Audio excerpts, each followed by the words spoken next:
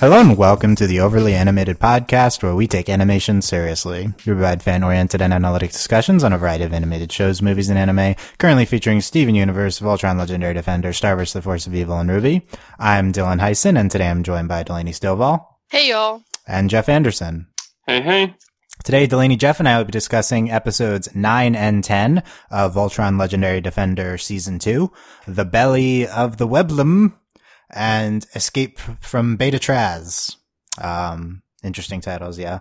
Pretty self-explanatory given seeing the episodes, but I think without seeing the episodes, these would make no sense. We're going through all of Voltron Legendary Defender Season 2, which dropped on Netflix last Friday, and we're getting close to the end. Check out all of our Voltron podcasts at overlyanimated.com. Find our iTunes feed there, our Voltron-specific iTunes feed, and subscribe to us there, or potentially check us out on YouTube and subscribe to us there. So we are watching along with podcasting, so we have not seen the last 3 episodes yet. We have just seen up to and including episode 10. Spoilers for all of the episodes up to and including episode 10, but not for the last 3 episodes. That's why I love podcasting, because it means I can watch another 2 episodes. Yeah, that's the good part of doing it. Yeah. No, it was a little bit frustrating with the schedule. It's like sometimes it's like a day, and it's like I just want to finish the season, but no. No, it was nice that I would like. It was like I wanted to be on last night, but it was like I got to watch 4 in a row. Yeah, that's pretty good. Yeah. So let's get into these 2 episodes. I'd say less plot consequential episodes than episode 8. Definitely. I think we're gonna go over. I think we can go over episode 9 first. So give me your initial impression of episode 10, just like a line, and then go into a little more detail on episode 9. So let's start with Delaney. Like 10, my child was doing things. That's like always like points. I think episode 9 is a lot better than episode 10. I really enjoyed episode 9, which is really interesting because episode 9 has, if we'd been like last season, I would have been like, oh, these are my least favorite characters, but I can't say that anymore. I feel like all the characters are at this point that I love all of them, and I don't want anything bad to happen to any of them. Interesting. Okay, good. Yeah, your child being Pidge from Yes. the first one. Okay, so yeah, that's good. Interesting. So we'll get more into their portrayal, like how all the characters have been portrayed. Jeff, what about you? 10 and then 9, yeah. 10, I didn't think it was nearly as visually interesting as 9. It's pretty procedural jail heist thing. I mean, Slav, their target, was quite interesting, and I'm interested to see what they do with him. So yeah, I did enjoy watching it though. It's fun seeing Pidge in action, doing her hacking. 9, I just love the design of all the different internal organs of this Weblum thing. And, I guess also throughout 9 and 10, I like the C plot or B plot or whatever, back on Zarkon, where you follow both, Zarkon himself with his druids, and the traitor going through and avoiding detection. Interesting stuff. I look forward to talking about it. Okay, nice. Yeah, I think 10 starts off really slow. I think it gets there at the end. I think Slav is one of the best elements of the show this season. I'm a big Slav fan. Very, very much like, I had to turn the subtitles on, but I very much like Slav, and I think I had a ton of memorable lines there. The rest of episode 10 I think is fine. I think it ends up being a good character episode for Lance and Pidge. 9 I'm not crazy about. I think that it is visually really interesting. But I think it's, once again, it's just like another tropey episode that we're approaching. It's you go inside something. Usually you have to shrink for this. Right. Oh man, I was getting flashbacks to Ralphie's stomach, or in, Magic School Bus. Oh, interesting. Yeah. We've done this a lot. I always get, Osmosis Jones flashbacks. Yeah, that's the best. Yeah, they did this in Rick and Morty, though. They did that. Yeah, they always, it's a very, animation archetype. I didn't find anything that they did particularly super interesting. The, design of the Weblum is the best part for episode 9 for me. This is, and it's great because 1, it's visually interesting too. I think, it is a very, very direct and, kind of obvious reference to the Ohm in Nausicaa of the Valley of the Wind, which is, I think, the best movie ever. And that's a movie from 1984, and the Ohm are kind of these very hand-drawn just kind of giant creatures, and this Weblum is just kind of this like space whale version of it, but they still go with like this portrait kind of style of it. It doesn't really move. It's kind of just like it's more just like one shot. It's not super animated that much unless it's like attacking or something. It's got like the eyes of the Ohm. It's got, it's great. I love the Nausicaa reference here. I thought the outside of the Ohm was great. Anything we're doing inside the Ohm wasn't super great for me. I'm interested to see, if this, new Galrin best friend of Keith's pays off. I'm definitely calling this person being female, I would say. Yeah. Yeah. Just because, I was thinking about it, like, I made a checklist before the season, like what I want from the season. One of the things was another major female character, and we haven't had any, I think, recurring female characters this season outside of our main cast. We haven't really had many recurring characters in general, but there have been a few male ones. In fact, like, as far as female Galra go, I actually am not aware of any. That's a good point. Yeah, have we? No, there aren't any that we. Yeah. Yeah, like what is Hagar like? Is she Galrin? I don't know. There's probably an answer to that, but there's definitely always female Galrin. That's true. So this would be a really interesting take on that. Well, if Keith's mom is the Galrin one, which we address in episode 9, and Keith's like, so yeah, I would have called the. I can't remember his name, but he stowed aboard the ship back in like episode 7. It was the very first Blade of Mamoru that we met. Ulas, yeah. Before we saw his face, I would have called him as being female. So I've given up being able to predict the gender of people based on their body form. So I don't know. Yeah, I mean they're all aliens, so you shouldn't be able to tell, I guess. But it's they're anthropomorphic aliens. But yeah, it's been definitely disappointing in terms of the female side of like characters on the show. There hasn't been any, I would say. I think there's like literal 0 female characters that have recurred beyond one episode, beyond like Pigeon Lore. But so we'll see if that pays off. But yeah, let's get into Belly of the Weblum. So I think the biggest plot thing in either of these episodes is like the first 5 minutes of this episode, where I guess we come up with just our plan for the rest of the season. It involves splitting up again, so I guess we get to designate characters into episodes like in the beginning of the season. Jeff, do you want to take a stab at explaining their plan to us? I think it's very vague and it was a little bit hard to follow. So yeah, and it seems like, I don't know, if they obviously it's not going to work out the way they say, but like bold prediction. Somehow we now have Galrin computer viruses. This is a thing they just made up. Yeah. I mean, I dig it, and I buy it as a concept, but it's just something completely new we haven't heard of before. So see how that works. And then they're going to suck it into a wormhole, so that's kind of cool. Although I wonder, because we know that ship can travel at light speed anyways, because it's tracked them, all over the place. So I'm wondering why they don't just have their computer virus take over its internal systems and have it go somewhere on its own. I don't know. We will see. But I did enjoy the fact that we have this very obvious time skip here. We don't see Allura blowing up at Keith. Obviously, there's been some talk that we're not privy to, that we're going to have some flashbacks to later on. So I'm looking forward to that. Yeah. In terms of this plan, they give some kind of, it's just this very vague plan. I guess this is what we're doing, but then it's like, okay, in order to do this, we need to just split up, and they need to get the, Skaltrite, from the Weblum, and then, I guess they say what the other 3 are doing, but I didn't. I'm pretty sure they didn't, because like I watched episode 10. I was like, "What are we doing?" Right? No, they didn't explain. Yeah. Yeah. Then they don't really say it in episode 10 either. Yeah. No, I'm like, "What are we doing?" It was very confusing. Like that's probably like my biggest complaint with episode 10 is other than I have some complaints about Slav. and we'll see about How? it. He's perfect. Come on. We're Come going to talk about it. I mean, Okay. I like Slav, but I have some issues we're going to discuss. No, I have to But- protect. I have to protect my child, except he's like an old scientist. But yeah, it's It's okay. But Your yeah, uncle. yeah, my Like, there's no explanation for what they're doing, and I was very confused. We started the episode, and I was like, what? yeah. No, it didn't. They might have mentioned it briefly. I don't remember. But They didn't. Like, they went on this, like, silent montage of them, like, waving as everyone Okay. left. And I was like, did you just decide not to tell us? yeah, Oh, that montage. Okay, so when Keith and Hunk go into the yellow line, at first I'm like, wait.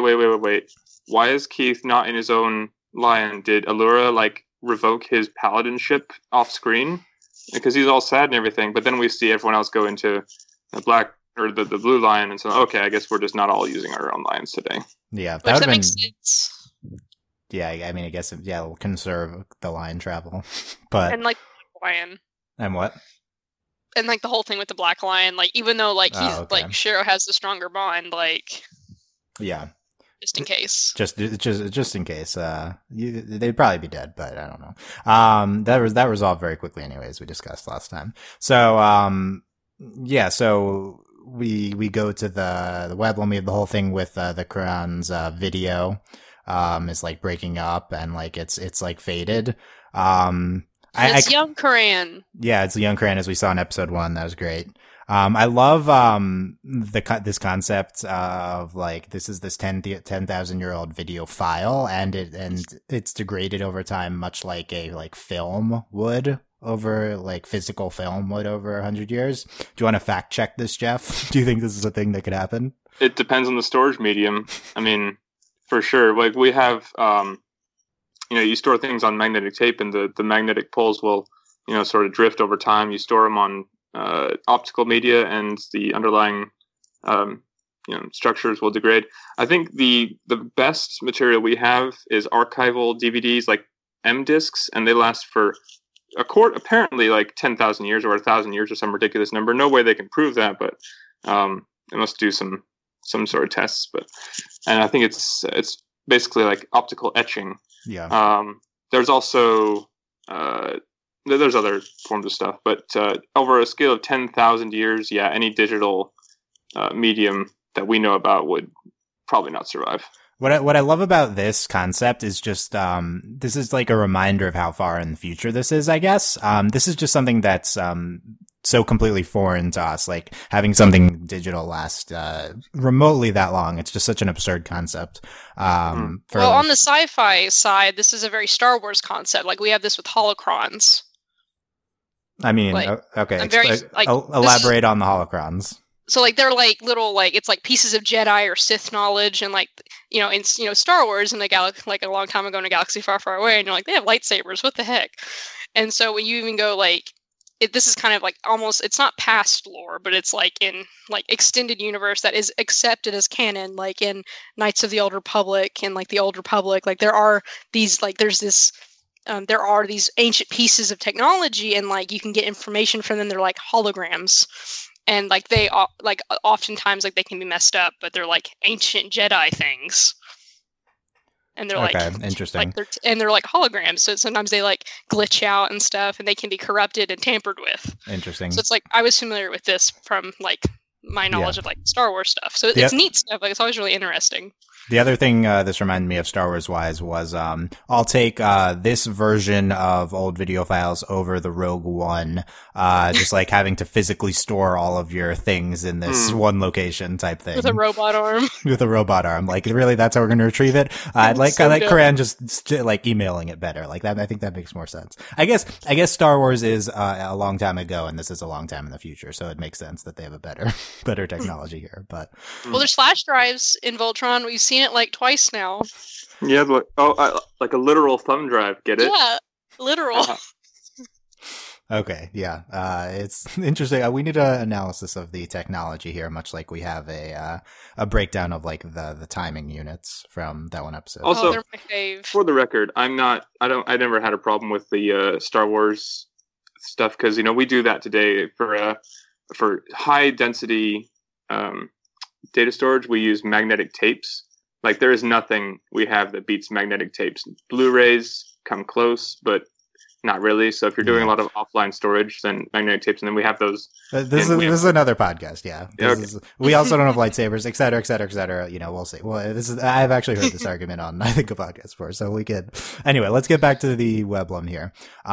So I visually, the Weblum outside, super interesting. It's also like fire and his lasers. And, very good sound design once again. Drops the bass. Yeah. Wow. Yes. Any highlights from any things visually or function wise inside the Weblum that we encounter? The bloodstream was pretty cool Yeah, when I Hunk really got liked sucked that. It was cool, like, to watch, and like it was interesting, and also like they did the where he got stuck thing again, but like in. I don't know, it worked. Like it was just really interesting. I mean, it did feel a little bit different than the normal like. Well, what's interesting about this, like, going into the body thing is, like, even in Rick and Morty, and of course, Magic School Bus, and, like, Osmosis Jones, this was actually an alien creature. Like, this wasn't a person. So I think, like, just overall, it's more visually interesting in the like, several stomachs. And, like, the whole, like, the like, whatever that, like, kept fighting them that wanted to, like, digest them or whatever, those are really neat. And, like, the way they moved. Yeah, I lost... How they agglomerate and then the arms out, yeah, them coming together at some point that became a little hard to track for me, but it was kind of interesting looking. So all that, there's a lot of that type of stuff. They have to activate the thing to get to collect the discs, I guess. Oh, and the ship when it was stuck in the. That was really cool. I thought, like, when the ship was stuck. Oh, when the Galrin's ship was stuck there. Yeah, I thought that was pretty neat. So let's talk about this Galrin random person. Really doesn't pay off at all here. No, they just take one of the things and that's it. I was shocked they were alive. Yeah, like how you how long have you been here? Yeah, I agree. I was confused. It seemed like Keith knew that that's what really like Keith's like, hold on. I'm like, Keith, you don't know. Like, I'm confused. What are you doing? Like, do you have like Galra Spidey sense now? Like, I don't understand. Yeah. The thing is, like, at the end, he says, I can't remember the exact line, but it's like, let him go. There's no way that much of whatever it is can stop our plans. And it was like, except okay. Now, if you're assuming that he's with Zarkon, and you know that he knows that you're after this huge amount of this stuff, why would you let Zarkon know what you're up to? Go stop him. Yeah, at the end, is this the episode where they're like, it doesn't matter? Like, right. Yeah, I think it does matter. Yeah, I agree. So we'll see any predictions. So we have the female prediction. Any other predictions for this person? Because they have to pay off, or else this would be the stupidest narrative thing ever. I think they're going to come back, and I think they're actually going to be an ally. And even though the Galra are like, are like evil or whatever, like, not necessarily across the board, but like, if they serve Zarkon, typically. But I also like, like the Repid Saw, I don't know, like, we haven't talked about it a lot, or like, it's not necessarily like super there, but I kind of feel like the Galra are kind of like, they kind of have like this honor system, kind of like, like they're just very much like the, the typical like war race, and like, they have this, military hierarchy, and I would kind of think that this Galrin would have been like, okay, like, I owe this dude a solid, so like, I feel probably like why I didn't kill him today. Yeah, like, and I don't know, even though we didn't see the Galrin's face, like, just a lot of the body language, I feel like the Galrin's going to come back, and I think they're going to, like, help in a really, like, probably neat, unexpected way. Like, maybe kind of, like, last minute. It might be a little annoying. We'll have to see how it happens. Like, I don't think it'll be necessarily, like, that word that I can't say, that Dylan also can't say. I don't know what word we're talking about, but Deus Ex Machina. yeah, there you go. So we'll see if that happens. It would. There's a big build up if that were to happen. If they were to come and save the day. I'm trying to think if he turned into like a recurring Boba Fett character. I was about to mention Boba Fett actually. Yeah. Yes. That was because we're in a Star Wars and be a girl. Oh yes. Yeah. No, I was I was thinking there'd be some sort of anti-hero female character this season, and they really haven't had it yet. It's just kind of shocking to me that we've had no recurring females. Like that's, I feel like this has to pay off here with that. We had one last season that I recall. The Balmurin. Yeah, the Balmurin girl. Yeah. But yeah, like that you can. This season, I guess, has had more people. We've had we have the leaders of the The Order of the whatever. Remora? Yeah, we see him and his deputy are in this episode too in the beginning and stuff like that. So there's some people who are around, but yeah, I guess Witch Hagar too would be the third. But yeah, so we'll see what happens with them. I'm trying to think if this character has any narrative value on its own if they don't come back this season. I guess the purpose in this episode is for Keith exploring his Galrin side, right? Right. So it didn't really work that much for me. Like, I didn't get anything out of that. It just prompted hunk jokes, but the hunk jokes were happening even before this, so I don't really know what the purpose is unless this character comes back, I guess. I think they're gonna come back. Like, I can't see this being like a one-off thing. Yeah. So we'll see about that. Hopefully learn pretty soon. Yeah, mention just the, I think some of our best hunk humor so far this season is the, about Keith's Galrin side. It's like, was that a joke? Galrin Keith's more funny, and then Galrin Keith is more human. Yeah, that was really funny. And then Keith's like, I didn't turn Galrin, you know. So I really like that aspect of it. I think that's really a good way to explore this development with Keith through the lens of hunk here.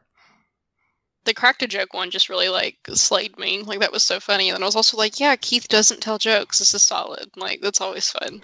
I think this is my, I think this is the episode to me in the entire series where Keith was the most sympathetic. This one.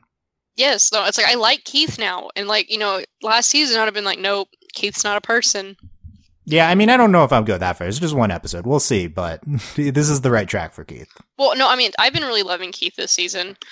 I'm really jumping ship. Like, I'm really about Keith, and I'm just really happy. Jumping onto the Keith ship, yeah. Yeah, I'm just liking like all of the characters right now. Like, they're all, I feel like, in good places, and I really like them all. I think Hunk can have some more development, but I'm really happy with everyone so far. Yeah, we can all comment on that next episode, I guess, but because we have more characters to talk about their arcs. Yeah, this is our fourth major Keith episode this season. Yeah. We had the one with in comparison to 0 last season. Yeah, we had like the one with Allura. We had the Blade of Malmura. This one, maybe another one. I don't even know. But yeah, with this, it's obviously a big step with Keith here. So what do we think of Hunk in this episode? Hunk gets to show off his heroic side. He's probably him along with Lance are the really underdeveloped characters this season specifically. So I think this is obviously much needed for him. But he comes across well here, even if there's not necessarily anything new about him.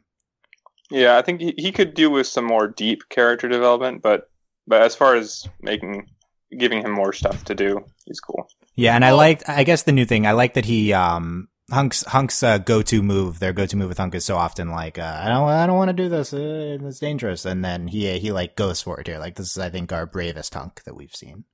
Well, they did this, I think earlier in the episode and in the previous episode with Hunk, what I really like is, they kind of do this casual, remember Hunk's a genius. Like, remember they all went to school and like they all went to like, and yeah, which I absolutely don't remember, but yeah. Right. And like, they've done this several times. Like, well, Hunk will just say something and everyone's like, what? Like, normally Lance is like, what? What did you just say? And like, I'm really liking how they keep bringing that up, and they're doing it a lot more this season than they did last season. Like, Hunk really like knows his stuff, and that was also displayed in this episode. Not like he figured it out, and then it's just, like, I'm really enjoying that side of Hunk, and they're exploring it a lot more. Like, they're reminding us, like, yeah, Hunk's kind of goofy, but, like, he's not an idiot. Like, Hunk's actually really, he knows his stuff, and they all have specialized skills from when they went to school. Yeah, they called him a genius this episode, and I was like, I guess he's a good engineer, right? Like, or is he like an actual genius? Are they being sarcastic? Is he like are they exaggerating? Like, I don't even remember. I don't think they are, especially like, you know, when multiple times when there's been engine trouble, like either with the castle in last season and with the Tajirians, like, it's like, Hunk, like, you got to go like fix stuff, man. Like, it's up to you. Yeah, definitely true. So we'll see if we have some major Hunk brain blasts in the next 3 episodes. The last thing this episode was the Commander Thrace investigation. Some druid, I guess, is assigned to follow him. Yeah, it's really weird. So this kind of throws off. I don't know, because I'm trying to reconcile what's happening here with what's happening last episode when Hagar was tricked apparently. And I scrutinized that dialogue to see what Hagar said, and she said, as soon as he denied having any knowledge of anything, like, I serve the Gar and whatever, she's like, you will help us root out this traitor. and so he will not threaten our reign. And now, taking that and trying to, take something interesting with it. What if she was like, this traitor is Zarkon? Because there's definitely a rift growing between them, and the reign of the Druids could be threatened. Ooh. So are we headed towards Hagar Zarkon civil war? Definitely. Probably. And No, I mean, yeah. Yeah. There's actually one scene with Zarkon being charged up and the Druids are like tiring out. We kind of skipped over that scene. And just like takes one out. Yeah. Yeah. Well, no, that happened the next episode, 10. Yeah, they have the charging thing like both episodes, so I just was going to concentrate on this one. I mixed them up. It's a blur. They've been recurring these Zarkon stuff over every episode, very much like a D plot type thing, and it's And I really enjoy how methodical and slow they're building up to this thing, because it's going to pay off big, I feel like.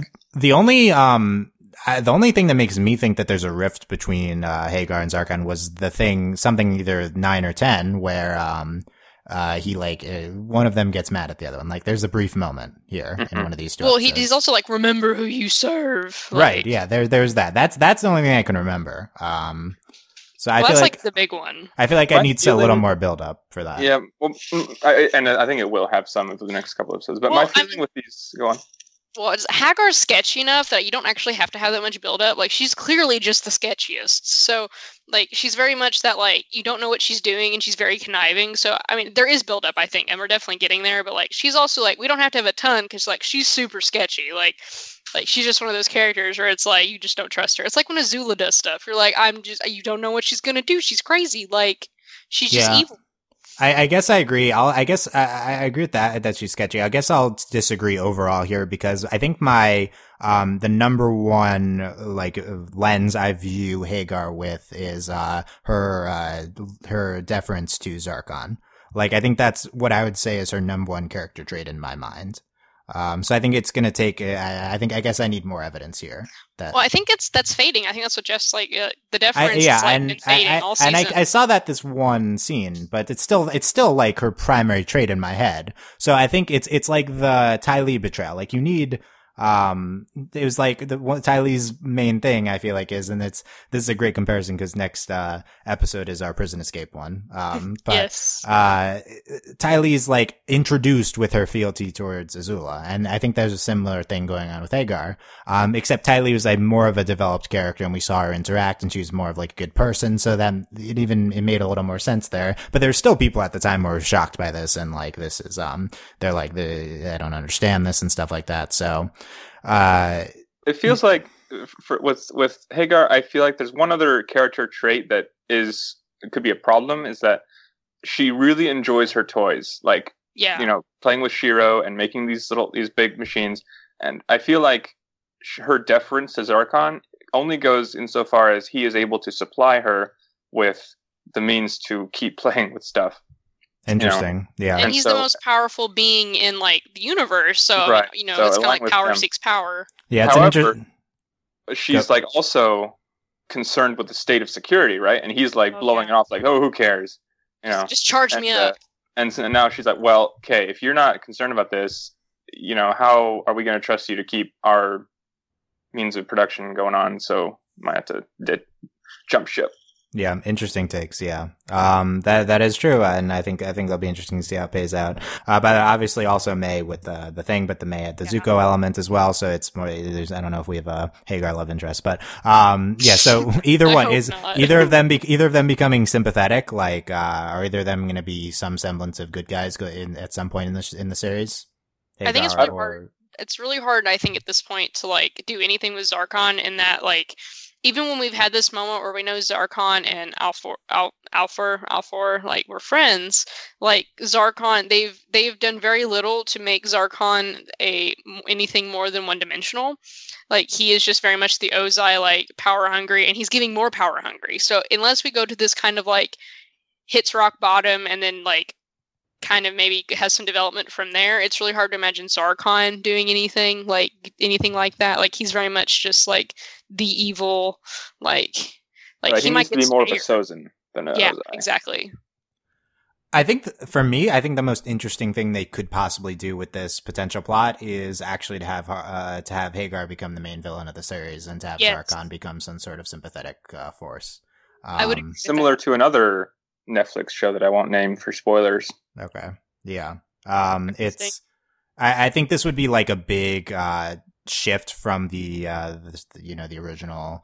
I mean, we don't have Justin here to fact check on this, but the original Voltron's mythology, so that'd be interesting. But I think this is like, I don't know, nothing they're doing with Zarkon is super engaging as a main villain. We'll see. It's interesting. I don't know if they'll address those the last 3 episodes. I'm interested to see. Anyway, wrapping up episode 9 overall. Delaney, episode 9.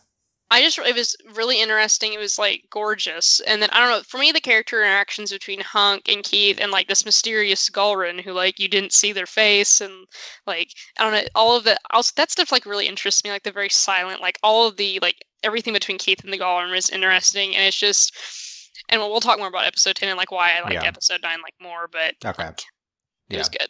Good. Jeff?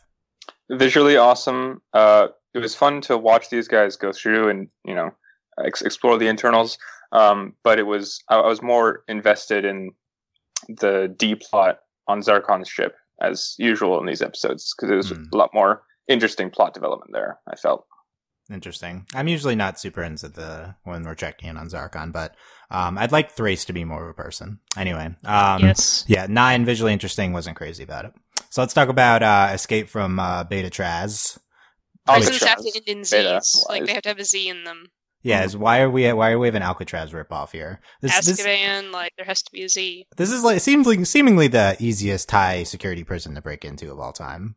Oh yeah, definitely, 100%. Wasn't that hard for? Dude, like there's like robots. And yeah, there's then, there's like 2. Warden. There's like 1 person guarding this prison. Like this is worst. Anyway, like, you have like the Gulren Hulk, or no, he's Bane. It's like the Gulren Bane. Yeah. Like, it's just ridiculous. So more detailed thoughts on episode 10, Delaney. Okay, so my child is doing things. I love my child. When Pidge does things, I'm just so happy. Pidge is the best. I was really irritated because, like, it was so obvious early on that it was a pet, and I got so irritated about Laika, and, like, well, not like, I mean, Laika was cute. It was fine, and going, yup, like, that was so great. But, like, Lance, like, I was just so irritated. Like, I knew, like when it happened, I was like, oh my god, we're gonna do this whole, and like it just went so long and I got so irritated. And then and we'll talk about Slav more. I like Slav, but I also have issues with Slav because of some of the things, like I feel like they're playing some of the things that he says as jokes, and it's irritating as someone with OCD that what he's doing is like they're kind of playing it a little bit for laughs. Granted, it also makes sense, and he's a very archetype character in that he had, you know, he sees. It's very much like in the third Men in Black movie. I know no one's seen that movie, but like when you have this, like you can see alternate, you know, futures, and like you know you basically go crazy because you can like imagine everything, and like that makes sense. So like it makes sense, and I'm okay with it. But it's like it was also it's how I'll have to see how they play it from then on because I was getting a little irritated about it because also like a lot of my compulsions have to do with superstitions, and like they were doing that in. Like, some of it rubbed me the wrong way, but we also finally get payoff on Pidge and Matt. Like, thank you. I mean, this isn't going to get resolved this season at all, but at least we had some movement on it. Yeah, so, I lost everything you said after the Men in Black 3 reference. I was just too stunned that you pulled that out, too. Well, it's very. I mean, it's he's the same character as I've seen that movie. I remember literal zero from anyway. No, like it's the whatever. Wait, nope. I remember the like the reason it happens. Like they have to get like they're at like the ballpark. Like it's the alien dude. Like it's literally Slav. It's the same character. Yeah, no memory of that. I remember the Pitbull song that plays in the credits. That's what I'm. Okay. Anyway, Jeff, overall thoughts on episode 10. Some interesting physics going on. Their take on it. Like worst designed prison. I don't know. Also, I was like, wait a minute. Keith is using his sonic gun in space. Like, come on, guys, you're so close. But I don't know. It was fun. It was fun to watch. I did enjoy the Pidge payoff slowly, and I did enjoy like we see the warden's like his shoulder arm things. We see that the entire episode, no idea what they are, and then finally it was ooh, that's cool. So yeah, that payoff was good. Yeah. I think as we were learning over the course of this podcast series that, trying to analyze, Voltron for real science is not working. Like, No. this is not that's happening. fun. It's better. I think it was better in episode 8 than, now, but yeah, I agree. Yeah, I actually am more of a fan of this one than the average episode this season. I was really not into it in the beginning because it didn't make any sense. Like, what are we doing? We didn't set this up, and it was kind of slow. I also didn't really like 9, so we're coming off of that. But this episode got to me eventually. I think we did really good, the best stuff with Lance that we've done this season. Some good Pidge stuff, and I love Slav, my favorite minor character this season. So let's get into him. And that's my primary thing I want to talk about from this episode is Slav. So, yeah, Slav, hard to pin down what they're doing with him. So we have this, like, is he really seeing alternate possibilities? Is he, is this like a superpower? Is this, just that he's a genius and he can calculate the probabilities? But I feel like that's contradicted by some things he says. Is a large part of this OCD and mental illness, or is it supposed to be more of a superpower or some sort of, consequence of, like high intellect, or is it a combination of them? I think it's supposed to be a combination of a lot of these things. I think so. I'm fine with that aspect of it. It's just like how they play it in a few places I'm not okay with. So depending on how we go from it, like going forward, like, I might be more okay. Like, I like Slav. Like, I can relate to Slav a lot. Like, I'm like, I feel you, Slav. Me too. But it also did, like, I'm nervous about how we're going to move forward. There were a few spots in the episode where I was like, this isn't okay. Like, particularly the Shiro and Slav arguing in a few places. That was, like, very irritating to me. But, like, I think Slav's definitely interesting. And, like, definitely, like, most interesting, I think, side character we've, like, or, like, you know, random alien we've picked up, like, in the series. Right. So I think your points are valid on Slav, and let's drill into that for a second. More than a second. It's a good topic, but, I think that the problem with Slav, from kind of the social progressive standpoint is that they're explicitly getting into some eccentricities that, would definitely fall within the OCD or some other type of mental illness range. And, like the possibilities of the future thing is one thing, you know, that's who even knows what they're doing there. But then, right. But he's like, stepping on the grate and, over the puddle and stuff like that. And the blanket. And the blanket especially. That's the biggest one. Yeah. Like, cause that had no like probability bearing, I would say. Right. No, it was just like, he had to have it his way. Yeah. And I think there's something to be said about, giving a character such a clear, like, there's something to be said about, like, OCD representation to a certain extent. Like, well, I mean, it's great. Like, there's two things. There's, like, you know, and I can contrast this with the movie Split. So you have you seen Split? No, but like okay. Everything about it is like, that's why I'm not going to go see it. I didn't know. Also, that's not a movie that exists in our canon of of ignoring the director, but yeah. But okay. So you have like having representation and like dealing with it and talking about it like in a progressive and supportive and like positive way, you know, like. I mean, obviously, like, you know, like I am someone with OCD, and no, it's not fun, and it's not a good thing to have, but like you also have to like not stigmatize it, and also not make it a joke, like, oh, I like my things really neat. Like, that's being organized is not the same thing as having compulsions and being OCD. Granted, that can be a way it can manifest, but there's like that having like, you know, positive representation versus. We're going to have a character who's OCD and make fun of them the whole time for having OCD. And I'm a little I'm a little concerned that we're going more the second route, but we'll have to see. Like those are the two options we have. And like, I mean, we're definitely not going to ignore it. There are very strong aspects clearly of Slav's personality and like who Slav is. And, you know, I'm just a little concerned. Like those are the worries. I definitely feel that. This is also something I have some form of, and it's Slav. I think this is such a Voltron portrayal of something progressive. Like, it's not clearly bad.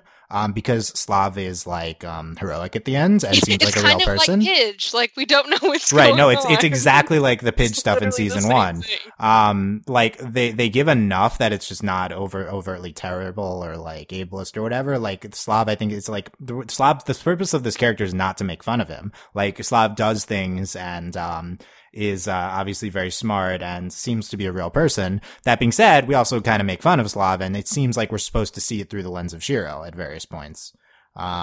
So, and Slav's supposed to be like abnormal, and that's funny, and his compulsions are funny. So that's the bad part, right? That being, and we're supposed to be irritated with Slav. Like, the whole point of watching it is like you're supposed to be like Shiro, and you're like, oh my god, just walk. Like, come on. Like, you're like, we just need to leave, and like that's not okay. Yeah, I think that was the lens of it a few times. Yeah, I was not irritated by Slav. I was thoroughly entertained. No, I was like Slav's like quality stuff. I was also, like Slav's arms just amuse me. Do you know I mean, Slav's elaborate. Like Slav's character design, like he has like is it arms? I don't know. Like maybe like he's just. Like, his character design is just, I love him. Like, I want to, like, put him in my pocket and carry him around. Oh, yeah, like weird slug guy? Yeah. Yeah, and, like, Pidge. I just want to carry them both around with me all the time. Where's the Slav plushie? Yeah. Exactly. Yes.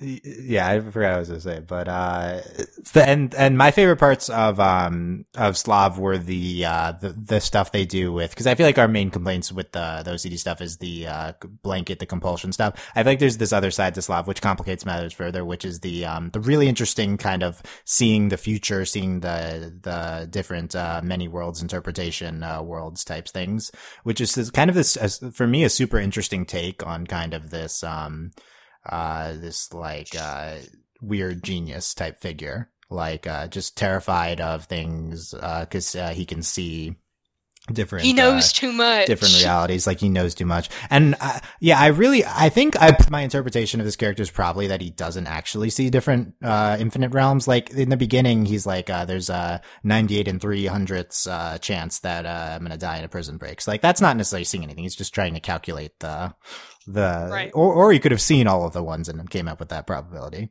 But then he talks about some like learning to swim in this reality, and he doesn't know which reality it is, right?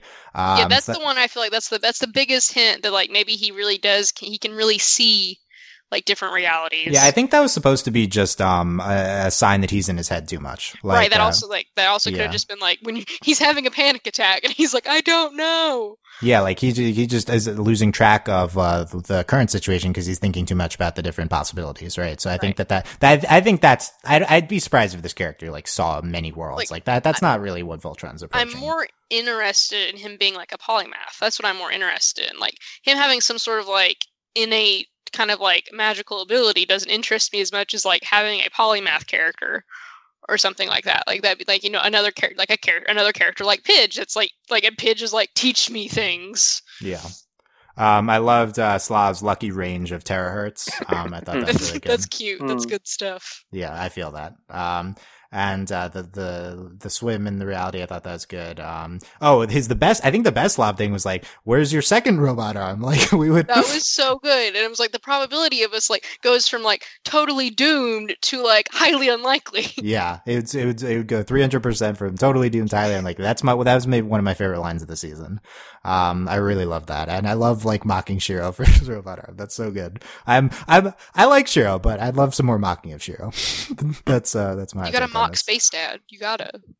It's too serious. And then Slav has his great moment with opening the lock at the end, much like Steven in recent Steven Universe episodes. In the most serious look on his face when he did it. Yeah, no, clearly doing it on purpose and like with purpose and with intent and stuff. And so I really like that. Jeff, any takes on Slav not discussed? Well, I wanted to give a brief primer on the multiverse stuff because it's okay. It's a concept that comes up quite a bit in fiction, but it's useful to think about what the physicists are actually thinking about because the writers have read about it, I'm sure. So there's several different types of multiverse theory, and it seems like Slav's interpretation is level 3, which is the many worlds interpretation of quantum mechanics.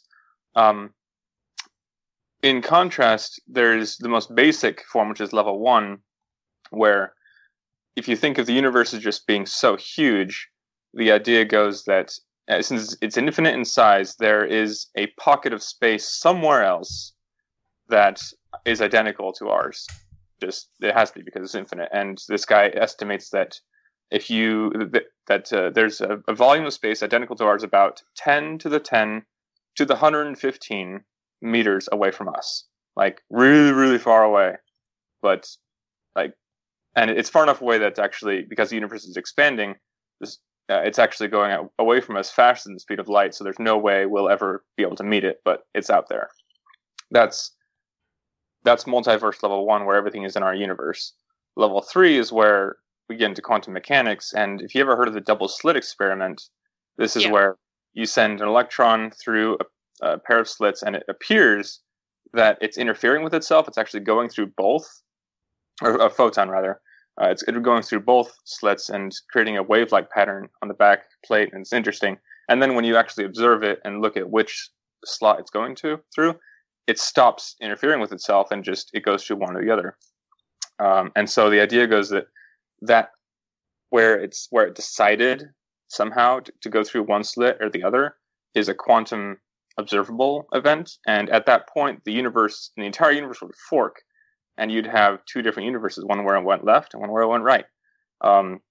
This does not mean that every decision comes out to fork. Like, for example, in the Community episode where you're tossing dice and it comes down in one of 6 different configurations, resulting in 6 different universes, because the result of the roll is entirely determined on the previous state, like who's tossing it and how it flips in the air. You can sort of backtrack and figure out how it'll land based on how it started. So it's not truly random the way it lands, but if it were a quantum observable event, then yeah, that would create 6 different forks of the universe. So there you go. Yeah, we'll see if we get into this type of stuff. It's very interesting. I recently played the visual novel game Steins Gate, which also has an anime adaptation. Gets into a lot of this stuff. Highly recommend for. I think you'd like it, Jeff. Actually, and a lot I watched the anime. Oh, cool. Yeah.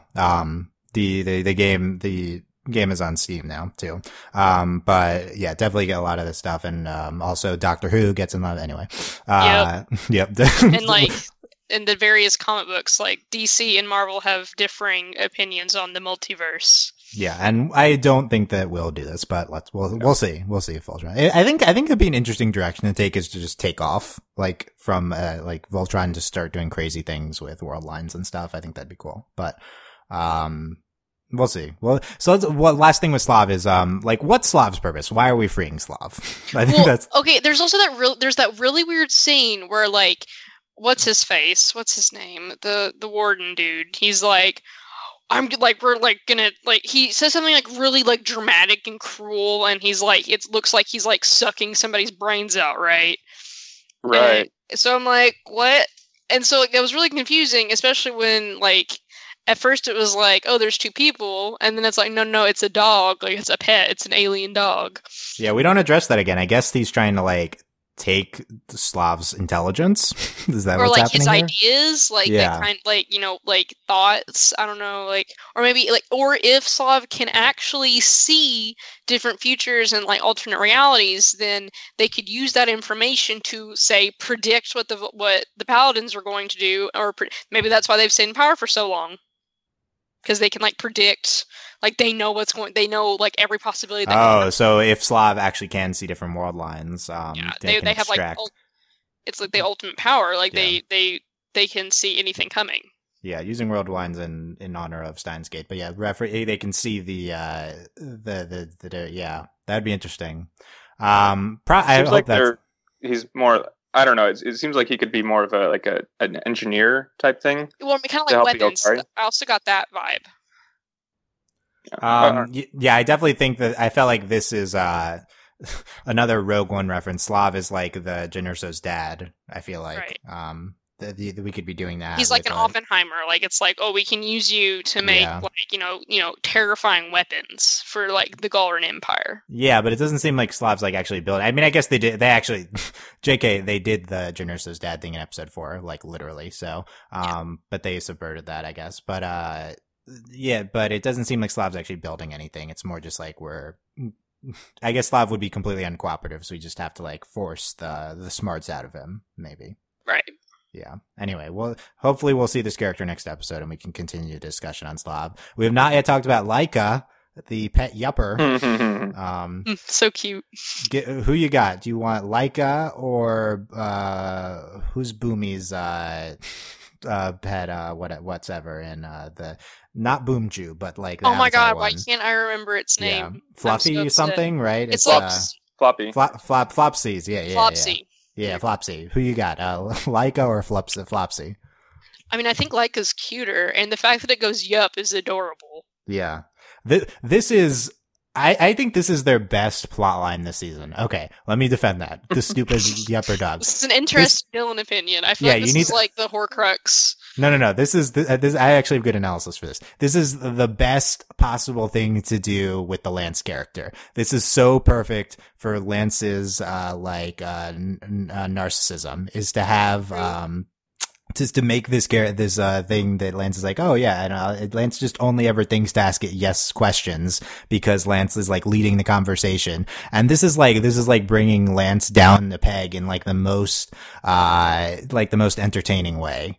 And like, it's not even like, and I like love Lance, and this isn't even like mean to Lance, like this plot line. It's like pretty fun. But this wouldn't have worked on anyone except Lance. Lance is the only one who's like, so it's not just stupid, but like so self-interested enough that they would just never realize this because Lance just wants to be talking the entire time. Yeah. And hopefully like they do something with this and Lance realizing that, but this only works because Lance is so self-involved that he's just the one leading the conversation and just asking yes questions the entire time and having like this yes man. So the extent that they doesn't realize that it's not actually talking with him.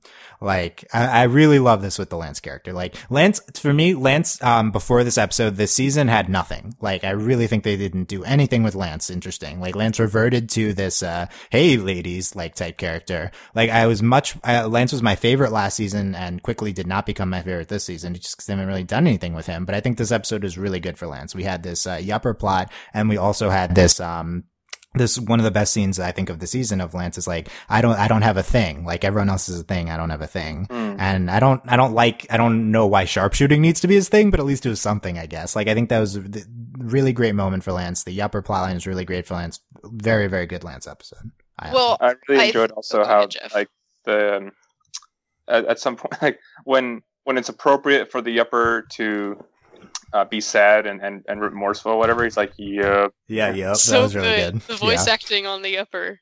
Yeah. But like what I think is like what's really interesting about the upper is like we make Korra and Avatar references constantly, and like we have to we gotta, and this is also very this is a plot that happens all the time. You have like a character and they're talking to an inanimate object, or very often an animal that doesn't speak. Like Zuko is talking to the frog, except it's not really a frog. Nothing's just a frog in Avatar unless it's like a bear, unless it's Bosco. But we had that. That's very we have that in like all the time. Like you have a character talking to an animal, and like why aren't you talking to me? But this is like so much better. Like it says yup. Like this is just like the perfect. I feel like we've been heading this way for so long with like this plot line of having someone talk to an animal. We can get to the point where we have an animal that goes yup. Yeah, it's a really interesting take on this trope. Yeah, I agree. Like it's so cute. And like again, like with Jeff, like yup, like all the different ways it said yup was just so amusing. And like of course, and like Lance is like one not really paying attention. He's just so full of himself, and he's like, yeah, I rescued you. But then, and also like, of course you're agreeing with me. You're a genius, and I'm also a genius. And then the fact that it like changes its yups, like it's just like, and like obviously Lance fell for that because like he's dumb, but it's so great. Like it was amazing. Yeah. I think this plot. Yep. I think this plot plays up. Yep. Yeah. If we need to get the soundboard going to add that there, and then just say that after everything. Yeah. That would be the new just for that one. That and like wubba lubba dub dub. Yeah, we had that one. Yeah. I think this is like a really well done, complete plot, and they've kind of struggled with like plots going from start to finish. And, kudos to, writer Mitch Iverson, writing assistant who wrote this episode. It's the team on that. I think this is also a very good Pidge episode. Now, here's my take on Pidge this season. Child. I think Pidge is the most improved character of the season, along with Keith. Def, 100%. Basically, I think Pidge and Keith this season have been, I promised this earlier, this talk. Pidge and Keith have, really improved. I think Shiro's stayed neutral. He was good last season. He's good this season. Although mostly uninteresting to me, but good. I think Hunk and Lance have, reverted and, they haven't had really much to do and not much interesting content. And Allura has been terrible. Their use of Allura has been awful. I think next episode will be an Allura episode, but we'll see. But they've done nothing with Allura. So, it's kind of 50-50 on their characters, but they definitely realized that the two biggest character things they needed to do going into the season were one, make Keith a person. Okay. We did that, except he's half alien, not half person. But, two is, wow, this Pidge stuff with her family is super annoying. Let's not do that all the time with Pidge anymore. Like, that's the biggest thing. Let's make Pidge buy an 80s video game. Yeah. And be adorable. Pidge has two aspects. Pidge has, loves robots and technology and, wants to find her family. And, loves robots is way more interesting than the wants to find family. And they completely reversed the balance this season. So now Pidge loves technology is her main attribute. And this family thing didn't come up. She had one line earlier asking, the guy, like, could you find my family? But it wasn't really in like a brooding way like it was last season. And, it's just like casual. Every time it was just casual and I gotta look it up. Right, and here it's again casual, and this is the biggest use, but it's not unsympathetic, and it's really not fair to last season think that Pidge's obsession with finding her family in like a gruff way was unsympathetic. Like, she's allowed, obviously, and it's understandable, but it was, I feel like, unsympathetic. Like, I loved Pidge, but I just didn't care that she just kept talking about this. And I mean, they've played it off and they've played it. It's the same thing with how they've played Allura all season. Like, that's the way they're playing it, and it's just like, why are you doing it this way? Yeah. So I was very happy to see that they reversed course here. Like, they obviously had some self-awareness. I don't think they had feedback. I don't think season 1 had aired before they wrote this. This is just really funny to me because, like, I think Jeff can back me up on this. I don't remember, like, I mean, it was at least 2 podcasts ago. I literally said Keith and Pidge, like, standouts this season. No, they're clearly most improved. Yeah. It's in Pidge. This is a good Pidge episode. We see Pidge being a prime hacker here. Which is good. It's kind of annoying. Also, literally, okay, Pidge literally in this episode says, "I'm in," and like I need that to become the new meme. Yeah. Like, it's not just hacker voice; it's Pidge. I'm in. Like, I need it. Like, the internet needs to do this for me. Like, please. Yeah, I don't think Pidge hacking really goes beyond the tropey. I'll be the central location and guide you through the thing. But Pidge actually beat up a robot, which pleased me. Yeah, during all of it, it was good. Yeah, I agree. And like also the cute little like Pidge nudged the robot and was like like because yes, I love Pidge. That. Yeah, stick around, nudge. Yeah, good. I thought it was good. And Pidge finds her brother taken by a group of rebels. Thoughts? They look kind of familiar to me, but I don't know why. They look like the pirates, right? Like, I don't know. Pirates? Is this 109? I don't know. They looked like the weird disguises that they wore in the mall. I don't know. Oh, okay. Oh, I got you from the Space Mall costumes. Yeah, interesting. They just kind of look like that to me, but not the waterbending scroll pirates. No, not the waterbending scroll pirates. I want the waterbending scroll pirates. Anyway, yeah, we'll see. We don't really know of any rebels, so we can't really. I mean, I've called Commander Thrace this season Zhao, so I mean, that's accurate. Except he's good. Like, he is a good Zhao, and he's much less interesting than Zhao. I mean, there's no Zhao. There's no character in this entire show is as interesting as Zhao. Fact, TM Dylan. Okay. The last thing I want to talk about with Pidge is Pidge's look at the end with Shiro. I don't even remember the context. Shiro says like something good about happy that Pidge found the like we'll get them back or something like that. I don't know. And then Pidge just like beams at Shiro. Cute. It was super cute, but I'm like, okay, this is interesting. Like, is Shiro, first of all, is Shiro Pidge's fave? I mean, I feel like that's like 100%, and I think it's more like be my dad, Shiro. So yeah, the Pidge's the Pidge reveal of the gender last season was to Shiro, I think. Yes. So we haven't really had that dynamic too much, but that was one of our good relationships from season 1. Yeah, that was a really great dynamic that they had, like in the season. Yeah. Shipping it? No, it's not. No. Yes. No, the age. It's not okay. Yeah. Shiro okay. is her dad. We don't know how old Pidge is, do we? 14. Yeah. No. All the ages were confirmed, like at Comic-Con, bruh. Whatever. Where were you? Yeah, that's true. Yeah, Shiro's like 20, whatever. And, yeah, it's not okay. Grumble. Yeah. No, I don't want to ship it either. But I thought that was really cute. Like it's Shiro is Pidge's dad. Yeah, these two. This episode was my two faves. Shiro and Lance, or not Shiro. Pidge and Lance interacting, and whenever Pidge and Lance interact, I'm always like, I love I love these two interacting. I'm like, I just want to see more of them. It's like friendly, like conflict, and I love their personalities, and no, and then like, do I ship it? No, but I want to see more of the Lance and the Pidge. That's my fave from this. The closest thing I come to shipping anything is like Shiro and Allura, and I don't even like really ship it. No, don't even get into that. Oh, don't even. Well, I think we'll see some of that in these last 3, but I don't even really ship it. It's just like if I had to like pick a ship, and if I had to like go down with a ship, like, and yeah, I wouldn't even go down with it. I'd like have to get off the boat, and like I'm just gonna drown away from it. Yeah, I'd like to come out as very anti Shiro and Allura and Keith and Allura. Very, very anti both. Keith and Allura is gonna happen. I'm anti everyone in Allura, basically. Like I think that's the fandom shipping wars right now is the yes. Shiro, and I just hate both of them. I'm like, very stop terrified this. of Like, Keith and Allura. Like that's not okay. Shiro and Allura at least has cute fan art, but like yeah, that's the thing everyone shipped coming in. But just don't do. Why would we do either of these? They're such bad ideas. Like also just like Allura, like. Allura don't need no man. Like yes, no. Why would you reduce Allura to like okay, like this makes this is just it's so bad. No one is good enough for Allura. Like period. Like maybe Pidge, but like exactly maybe Pidge, but even then, like I don't ship it. I just want Pidge to be like I'm your older sister, Pidge. Like yeah, no, we haven't seen any of their interactions. We had like that was so good. Like the literal like 30 seconds in season 1. Yeah, like, the 30 seconds of them we got. Yeah.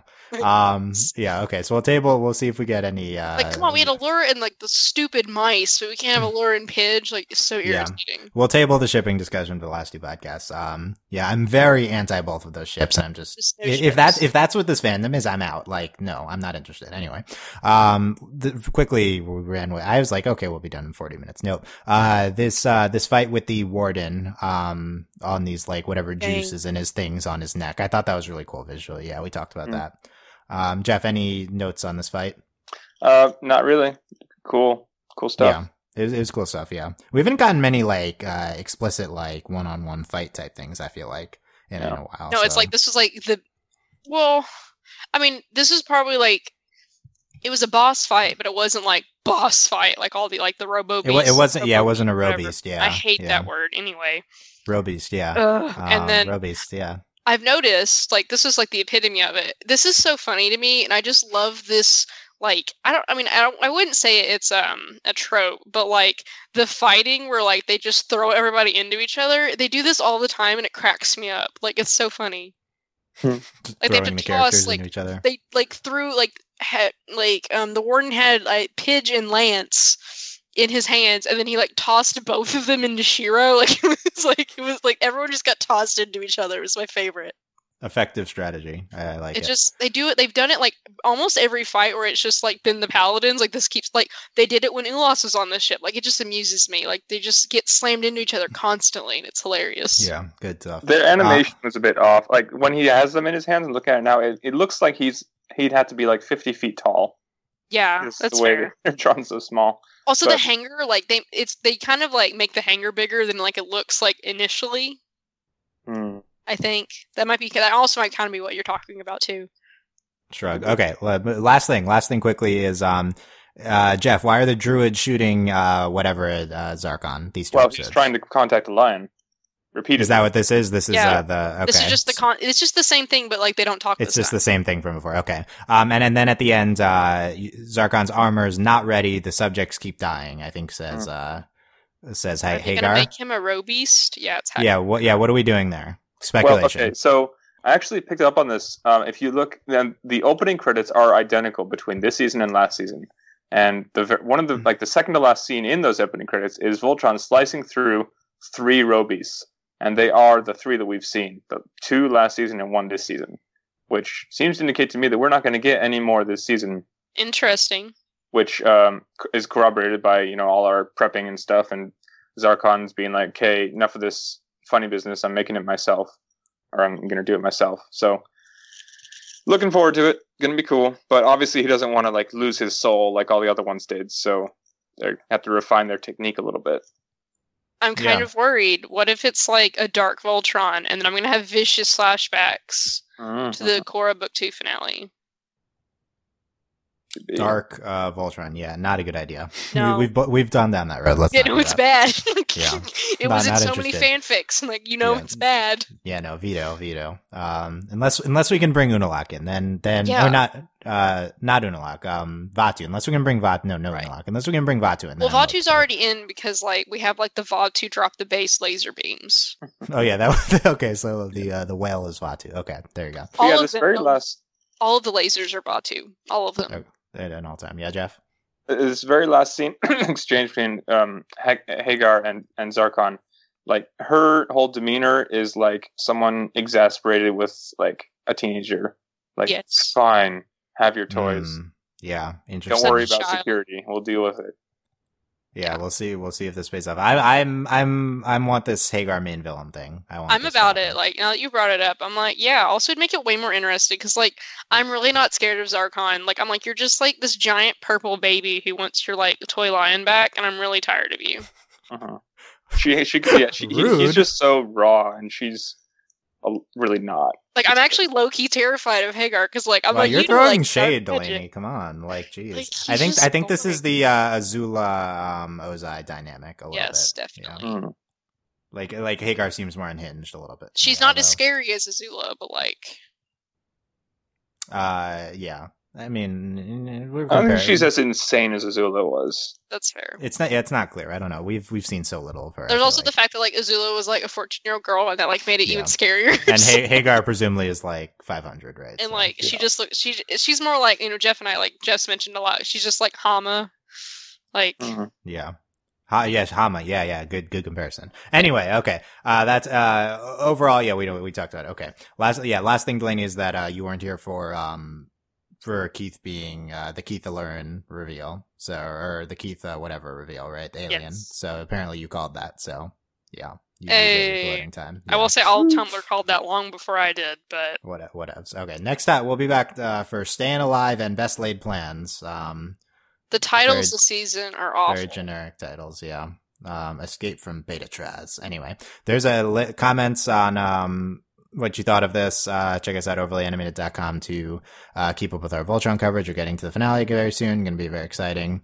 And consider supporting us on patreon.com/overlyanimated. Thank you very much to all of our patrons, especially our patron of the podcast today, Davon, aka Diamond Day. Thank you very much, Davon, for your continued support. Yeah, no, this went super long. So good job, us. And do we need to have a hashtag, if you got through it? Yeah, hashtag, something Rapid Saw, obviously. No. It's something interesting that we discussed. No, everyone should message me if you understood my Men in Black 3 reference. Yeah, literal. That one I'm confident of 0 references. No, people message me and they get my references, Dylan. This is way more obscure than normal. Anyway. I'm gonna get at least one message. I promise. We will see. We'll see. We'll see what happens next time with Hagar's, the Zarkon armor, Slav, a lot of stuff hanging the balance here. So hashtag yep. Yes. Yep. There you go. And gotta get that on soundboard. Thank you guys for listening, and we will see you next time. Bye. Bye. Bye.